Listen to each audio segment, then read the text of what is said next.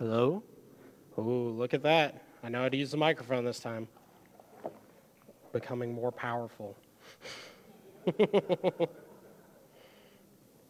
Watch out. All right. Isn't it funny just the little things God will do in your week for you? Anytime Daniel tells me that, or asks me to preach, he never tells me to, but anytime he asks me to cover for him when he's not going to be here, I agree, but I'm always nervous about it. I'm never super excited right when it's happening. But this morning I woke up and I just felt a little bit of I felt a sense of calming. And I felt like everything's good. Like I've prepared. I know God's with me and it's going to be great. And when I was walking out to my car this morning, I thought about the song "It Is Well." It is well. So just the fact that we sang it this morning is just a really cool thing. I wanted to kind of reiterate what Sarah was saying and welcoming you guys here. Whether you are regular attendees or maybe you're visiting and you're not here as often, or you're watching online. Hello, Mom. I promised I'd mention you, so there you go. But I just want you to feel welcome and feel like you belong here.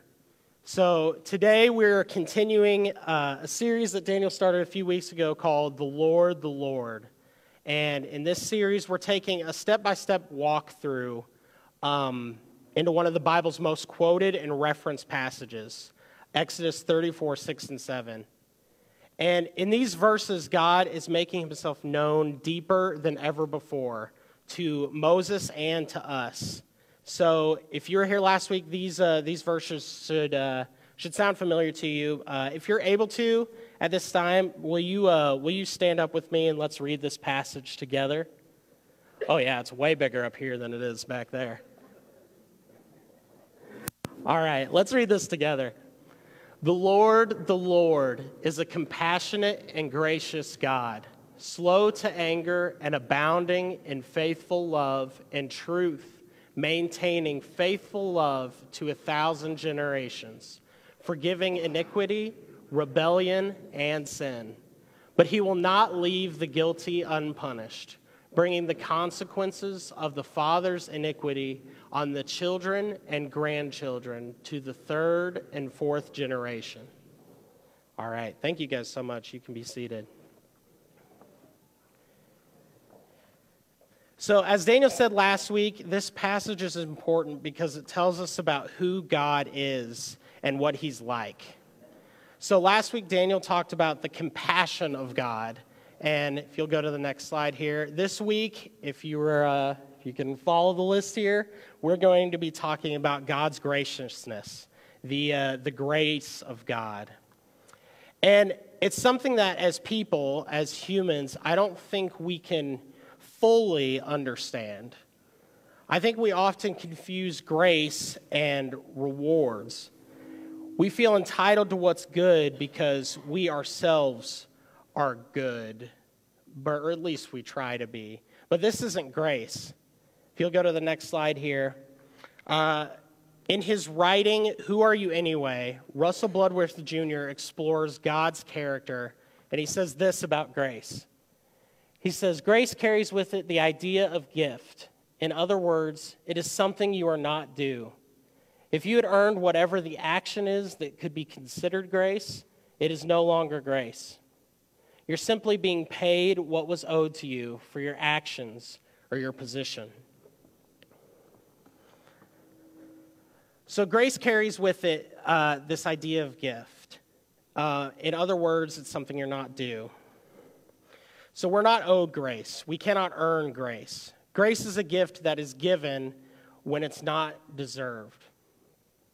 So anytime, like in Sunday school or on Wednesday nights a lot of the time, whenever I'm teaching the teens, I like to ask them to read some of my verses for me. So Eli, if you could come up here real quick. You guys could all head up here. Everybody that I talk to. Guys, can you give them a round of applause? They're being so brave this morning.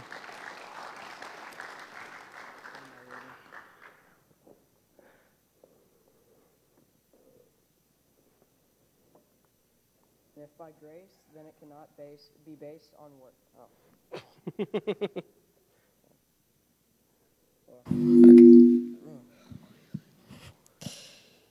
And if by grace, then it cannot be based on works. If it were, grace would no longer be grace. Awesome. All right, so grace can't be based on works. I think he probably got a lot of inspiration from Romans 11:6 here. But we can't earn grace. We can't earn grace.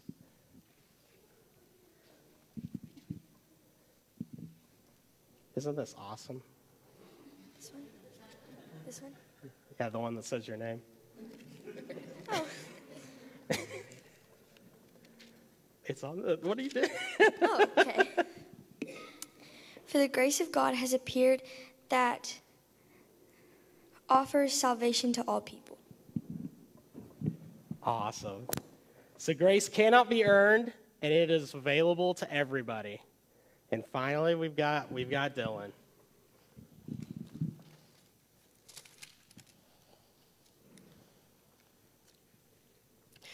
Each of you should use whatever gifts you have received to serve others as faithful stewards of God's grace in its various forms.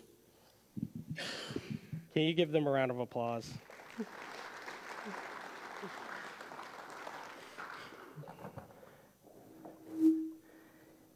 They were very nervous about that, and they did a great job.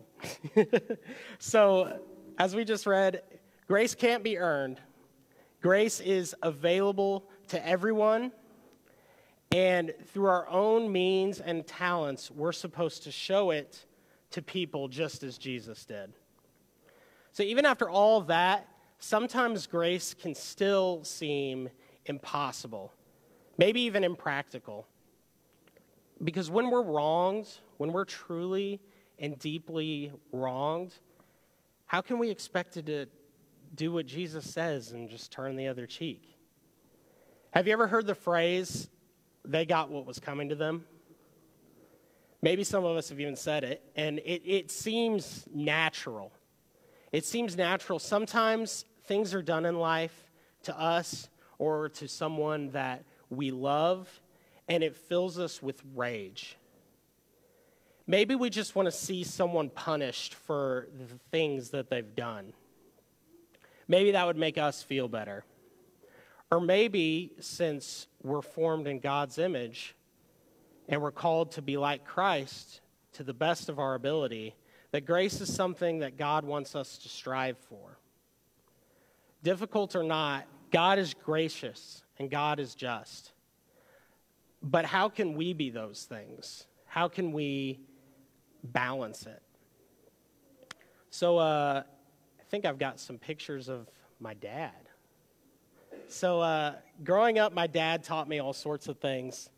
And one of the most impactful lessons I learned from my dad happened a few years ago.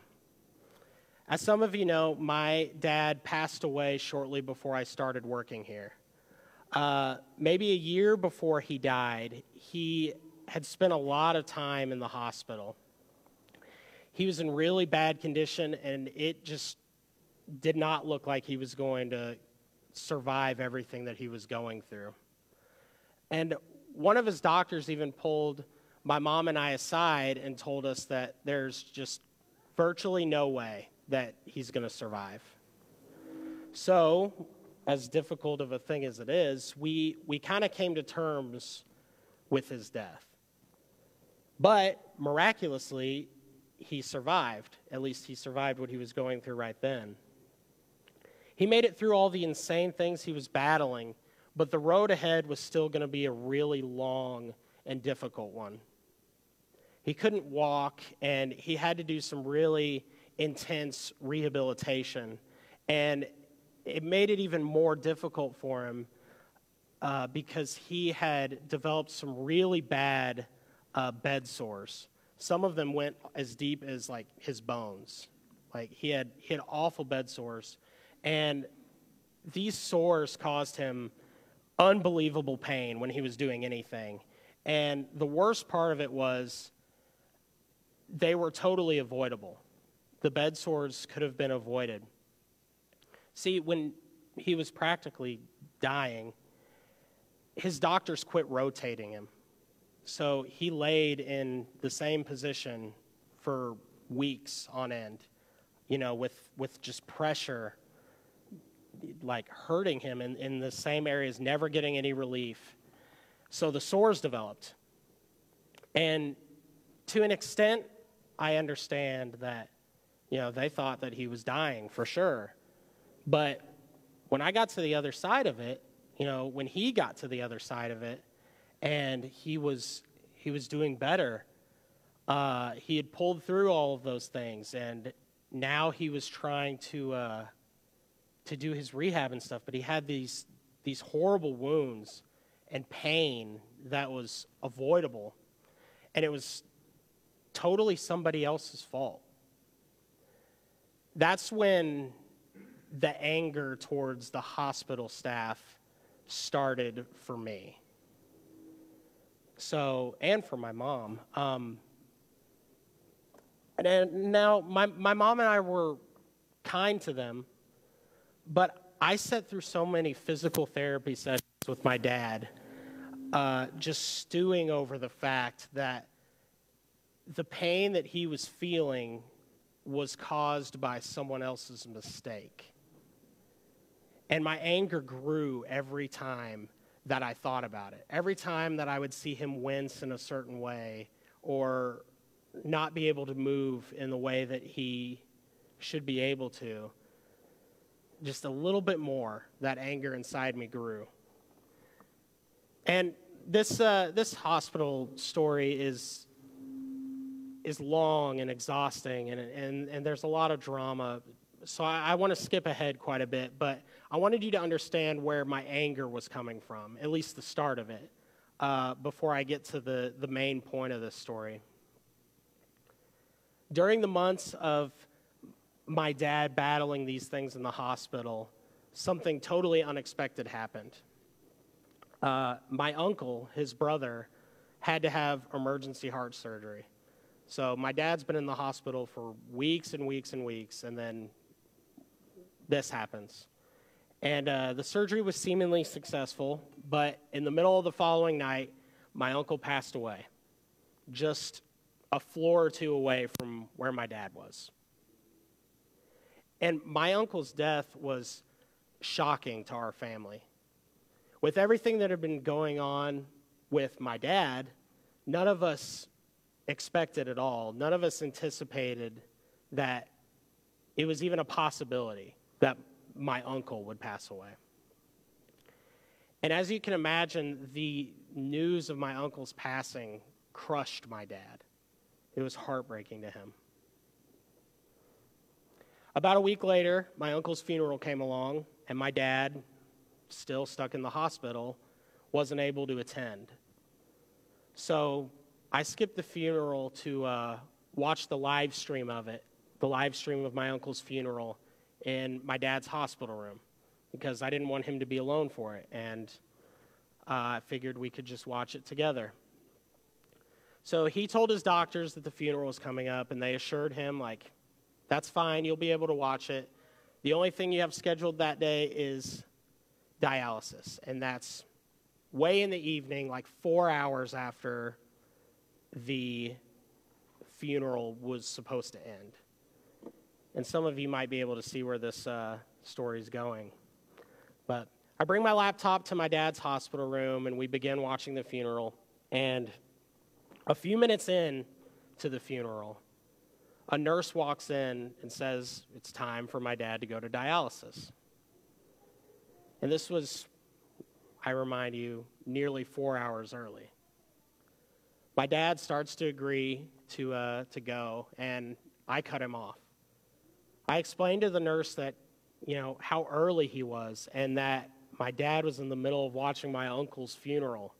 And I just asked, can you please come back later? Can you please just do it when you scheduled to do it? Don't make my dad miss his brother's funeral, his only brother. Don't make him miss his funeral.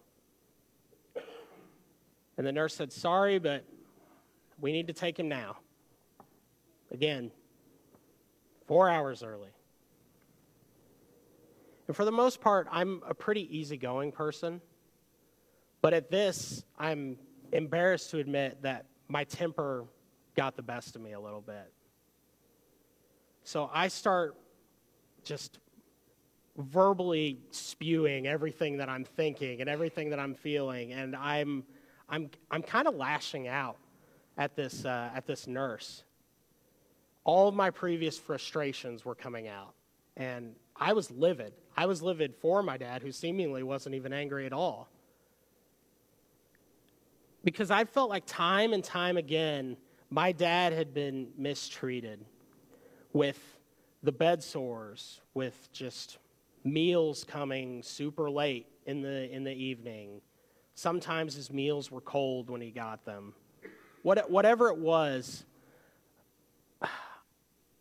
all of this was making me mad, and now they wanted to take him to an appointment 4 hours early, seemingly just so they could get ahead in the day. And they were forcing him to miss his brother's funeral. And I was mad. But while I'm speaking my mind, my dad grabbed my hand and he told me to stop. He said, "Joshua, thank you." That's my name, by the way, in case you didn't know. Joshua. That's my full name. He said, "Joshua, thank you, but it's okay." He said, "They work really hard, and they do so much for their patients." And he said, "He's just blessed that they're able to give him the treatments that he needs." And he said he'd watch the funeral later. And I didn't know what to say at that point. The nurse wheeled my dad out of the room, and my dad thanked him as he did it. And I left the hospital amazed. It made me think about all the time that I'd spent frustrated with the doctors when my dad clearly had spent that same time in appreciation for them. I focused on all the wrong things and the mistakes and the shortcomings, and my dad focused on all the good things that the nurses there did for him. My dad knew all the nurses by name. He knew all of them by name, and he loved every single one of them. A lot of the nurses cried whenever he started to walk again because they'd grown to love him too, and they cared about him too. In a moment where my dad was totally justified to be angry, he showed grace. Not only was he gracious, but he was grateful. And he taught me to be more gracious and grateful as well in that moment. Throughout that whole story, I was only thinking about my dad. That's all I cared about in those moments. And was I right in my care and concern? Of course. But my care and concern was cut short. It was cut off. It was limited. While I cared deeply about my dad cared about everybody else.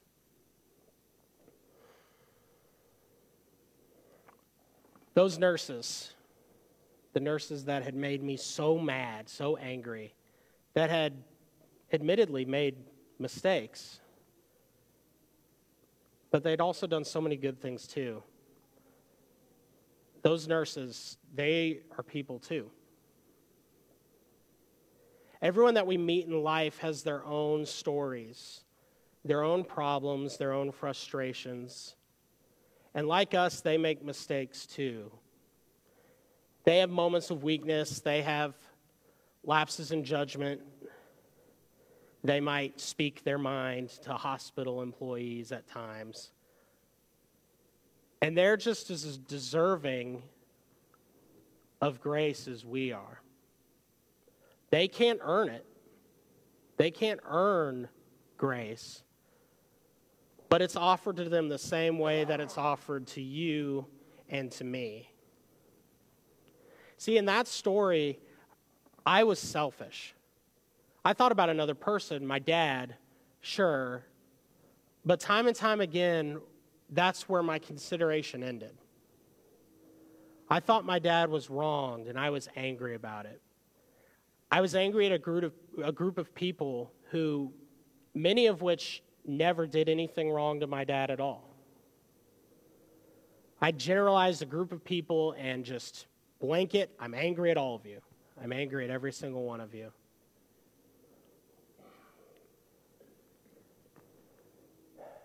But to my dad, he just saw how much they had done for him. And he knew that they had his best intentions at heart. I was angry at other people's imperfections while just disregarding my own. I also ignored all the good things that they were doing. They were literally keeping my dad alive. There was a night where his heart stopped double digits amount of times, an insane amount of times. And they brought him back every time. And even when they told us that there was virtually no way he was going to come back, they didn't give up on him. Some of the people may have not done their job to the extent that they should have. But they didn't give up on him. This kind of reminds me of the crowd of people that wanted to stone the woman. And Jesus says, okay, whoever's blameless, whoever's without sin, go ahead and throw the first stone. Then everybody in the crowd drops their stones and walks away. Everybody in that crowd, they're all people too. Just like me and just like you. A couple weeks ago, I taught the teens about Jonah, but I focused on the end of the story after he brought God's word to Nineveh. So we got some pictures up there of Jonah's story, and the story is incredible. It's absolutely worth a deep study, but I'm going to give you a really brief run-through of the first 3 chapters in Jonah, and then I want to talk a little bit more about the 4th. So a lot of us probably know this part. Jonah's called to Nineveh by God. The city of Nineveh, he's called to go there and teach them about God's word, and he doesn't want to go. So he runs away. He sails in the complete opposite direction. He wants nothing to do with it. A storm comes. He goes overboard, swallowed by a fish. Takes him to the shores of Assyria, where Nineveh is, and he's sped out on the shore. And he begrudgingly goes to Nineveh, and he teaches them the word of God. And they repent. The people of Nineveh repent, and they change how they're living. They change what they're doing, and then Jonah leaves. Happy story, right? A lot of us know it. But the story, Jonah's story, doesn't end there. It carries on. There's more to the book. There's more to Jonah's story. See, what happens next in Jonah's story is kind of hard to wrestle with because it's so accurate to how people behave. It's so reflective of how I have behaved before and how maybe some of you have behaved before. He's angry with God. Jonah's angry with God because of the grace that he showed the people of Nineveh. See, Assyria and Israel, where Jonah's from, were enemies. And God told Jonah that the people of the city of Nineveh were going to be destroyed if he didn't bring his word to them, God's word. And Jonah didn't want to do it. He thought that if he went and he preached in Nineveh, that either A, they weren't going to listen to him anyway, because he thought these people were wicked, evil, like They're not going to listen to me if I go anyway.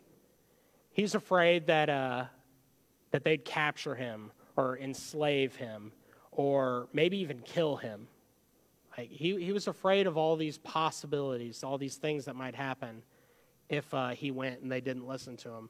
The other possibility, which Jonah didn't like either, is that they did listen to him. That they did listen to him and they repented. That they enter into God's favor. He is afraid this might hurt his own country, his own people. He didn't want another nation to be in the favor of God. He was afraid that his people might even view him as a traitor. He was concerned about his own people, but he was concerned about himself. The people of Nineveh were people too. They're made by God just like him. So I'm going to read some from Jonah 4 for you. Jonah 4, 1 through 2 says, "But to Jonah this seemed very wrong, and he became angry. He prayed to the Lord, 'Isn't this what I said, Lord, when I was still at home? This is what I tried to forestall by fleeing to Tarshish. I knew that you are a gracious and compassionate God, slow to anger and abounding in love, a God who relents from sending calamity.'" Jonah knew that God was compassionate, he knew he was gracious, and he knew that he was going to forgive the people of Nineveh. He knew if the people of Nineveh heard God's word and they chose to repent, that God would spare them, that God would show them grace. And he didn't want them to be shown grace. He didn't want them to be saved. Jonah 4:5 says, "Jonah had gone out and sat down at a place east of the city. There he made himself a shelter and sat in its shade, waiting to see what happened in the city." He was desperately hoping that they were going to regress. He thought they were bad people, and he wanted to watch them go back to their old ways, and he wanted to watch them be punished by God. He wanted this desperately with everything that he had. He wanted something to go wrong, and he didn't want them to be shown the grace that God was showing them. To finish out Jonah here, "Then the Lord God provided a leafy plant and made it grow up over Jonah to give shade for his head to ease his discomfort. And Jonah was very happy about the plant. But at dawn the next day, God provided a worm which chewed the plant so that it withered. When the sun rose, God provided a scorching east wind, and the sun blazed on Jonah's head so that he grew faint. He wanted to die, and he said, 'It would be better for me to die than to live.' But God said to Jonah, 'Is it right for you to be angry about the plant?' 'It is,' he said, 'and I'm so angry that I wish I was dead.' But the Lord said, 'You've been concerned about this plant, though you did not tend it or make it grow. It sprang up overnight and died overnight. And should I not have concern for the great city of Nineveh, in which there are more than 120,000 people who cannot tell their right from their left?' Or in other words, they have not heard the word of God. They don't know God's word. God created the people of Nineveh just like he created Jonah, and just like he created you and I. Just like he created your enemies, the people in your life that you struggle with, the people in prison for committing crimes, the people on the news that make you mad. And he created even the people that cut you off in traffic. God made all of them, and they're all people too. Like I said earlier, everyone has their own story, their own struggles. If you'll go to the next slide, Jeff. One more. We often view Judas as a villain. And how could we not? I mean, he sold out the Savior of the world. But he felt so bad about what he did that he returned the money that he sold him out for, and he killed himself. Judas was a real person, and he had his own story. And that story ended with tragic mistakes. I want to challenge all of you to wrestle with that difficult concept of grace after you leave here today. Even when it feels justified to be selfish, I want us to take a step back and think about others. Like my dad in the hospital, keep your eyes on the bigger picture and always be loving to others. Because with true love, grace is sure to follow. Maybe when you get cut off in traffic next time, you won't blow up in your car. I've been guilty of that before. Maybe the person that cut you off has an emergency that they need to attend to. Maybe they really have to go to the bathroom. Or maybe they just didn't see you. Maybe they did see you and decided to cut you off anyway. That's a possibility. But we don't know people's stories. We don't know strangers' stories, at least. But we do know that they're people. We know they were created by God, and we know that we should love them and show them grace, just as God does. There are consequences to sin, and God is a just God.